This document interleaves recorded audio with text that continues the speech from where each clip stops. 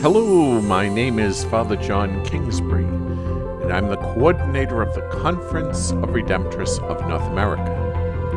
The focus of today's reflection is inside. I am sure that you have heard the saying, believe nothing of what you hear and half of what you see. Half of what you see. The issue presented here is that from external actions, it is hard to tell what is going on inside of a person.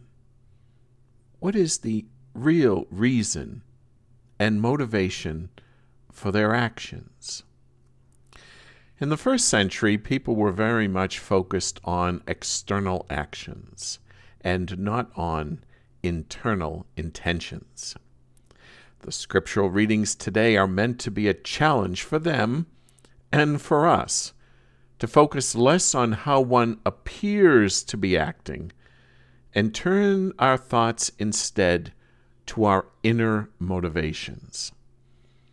Maybe this is why the spiritual life is also called the interior life, a look at what is going on inside of us. In general, I find people very guarded about their inner life. They may share deep thoughts with a spouse or a close friend, but even then, there are some thoughts that remain hidden. The beauty of our spiritual life is that all is known to God, and there's not a lot of explaining that we need to do when we pray. All that is hidden is known by God. And in this way, we have the freedom to explore our inner thoughts and motivations with God. Lent is an invitation to take more time to explore our inner thoughts and to make sure that they are reflected in the actions we take each day.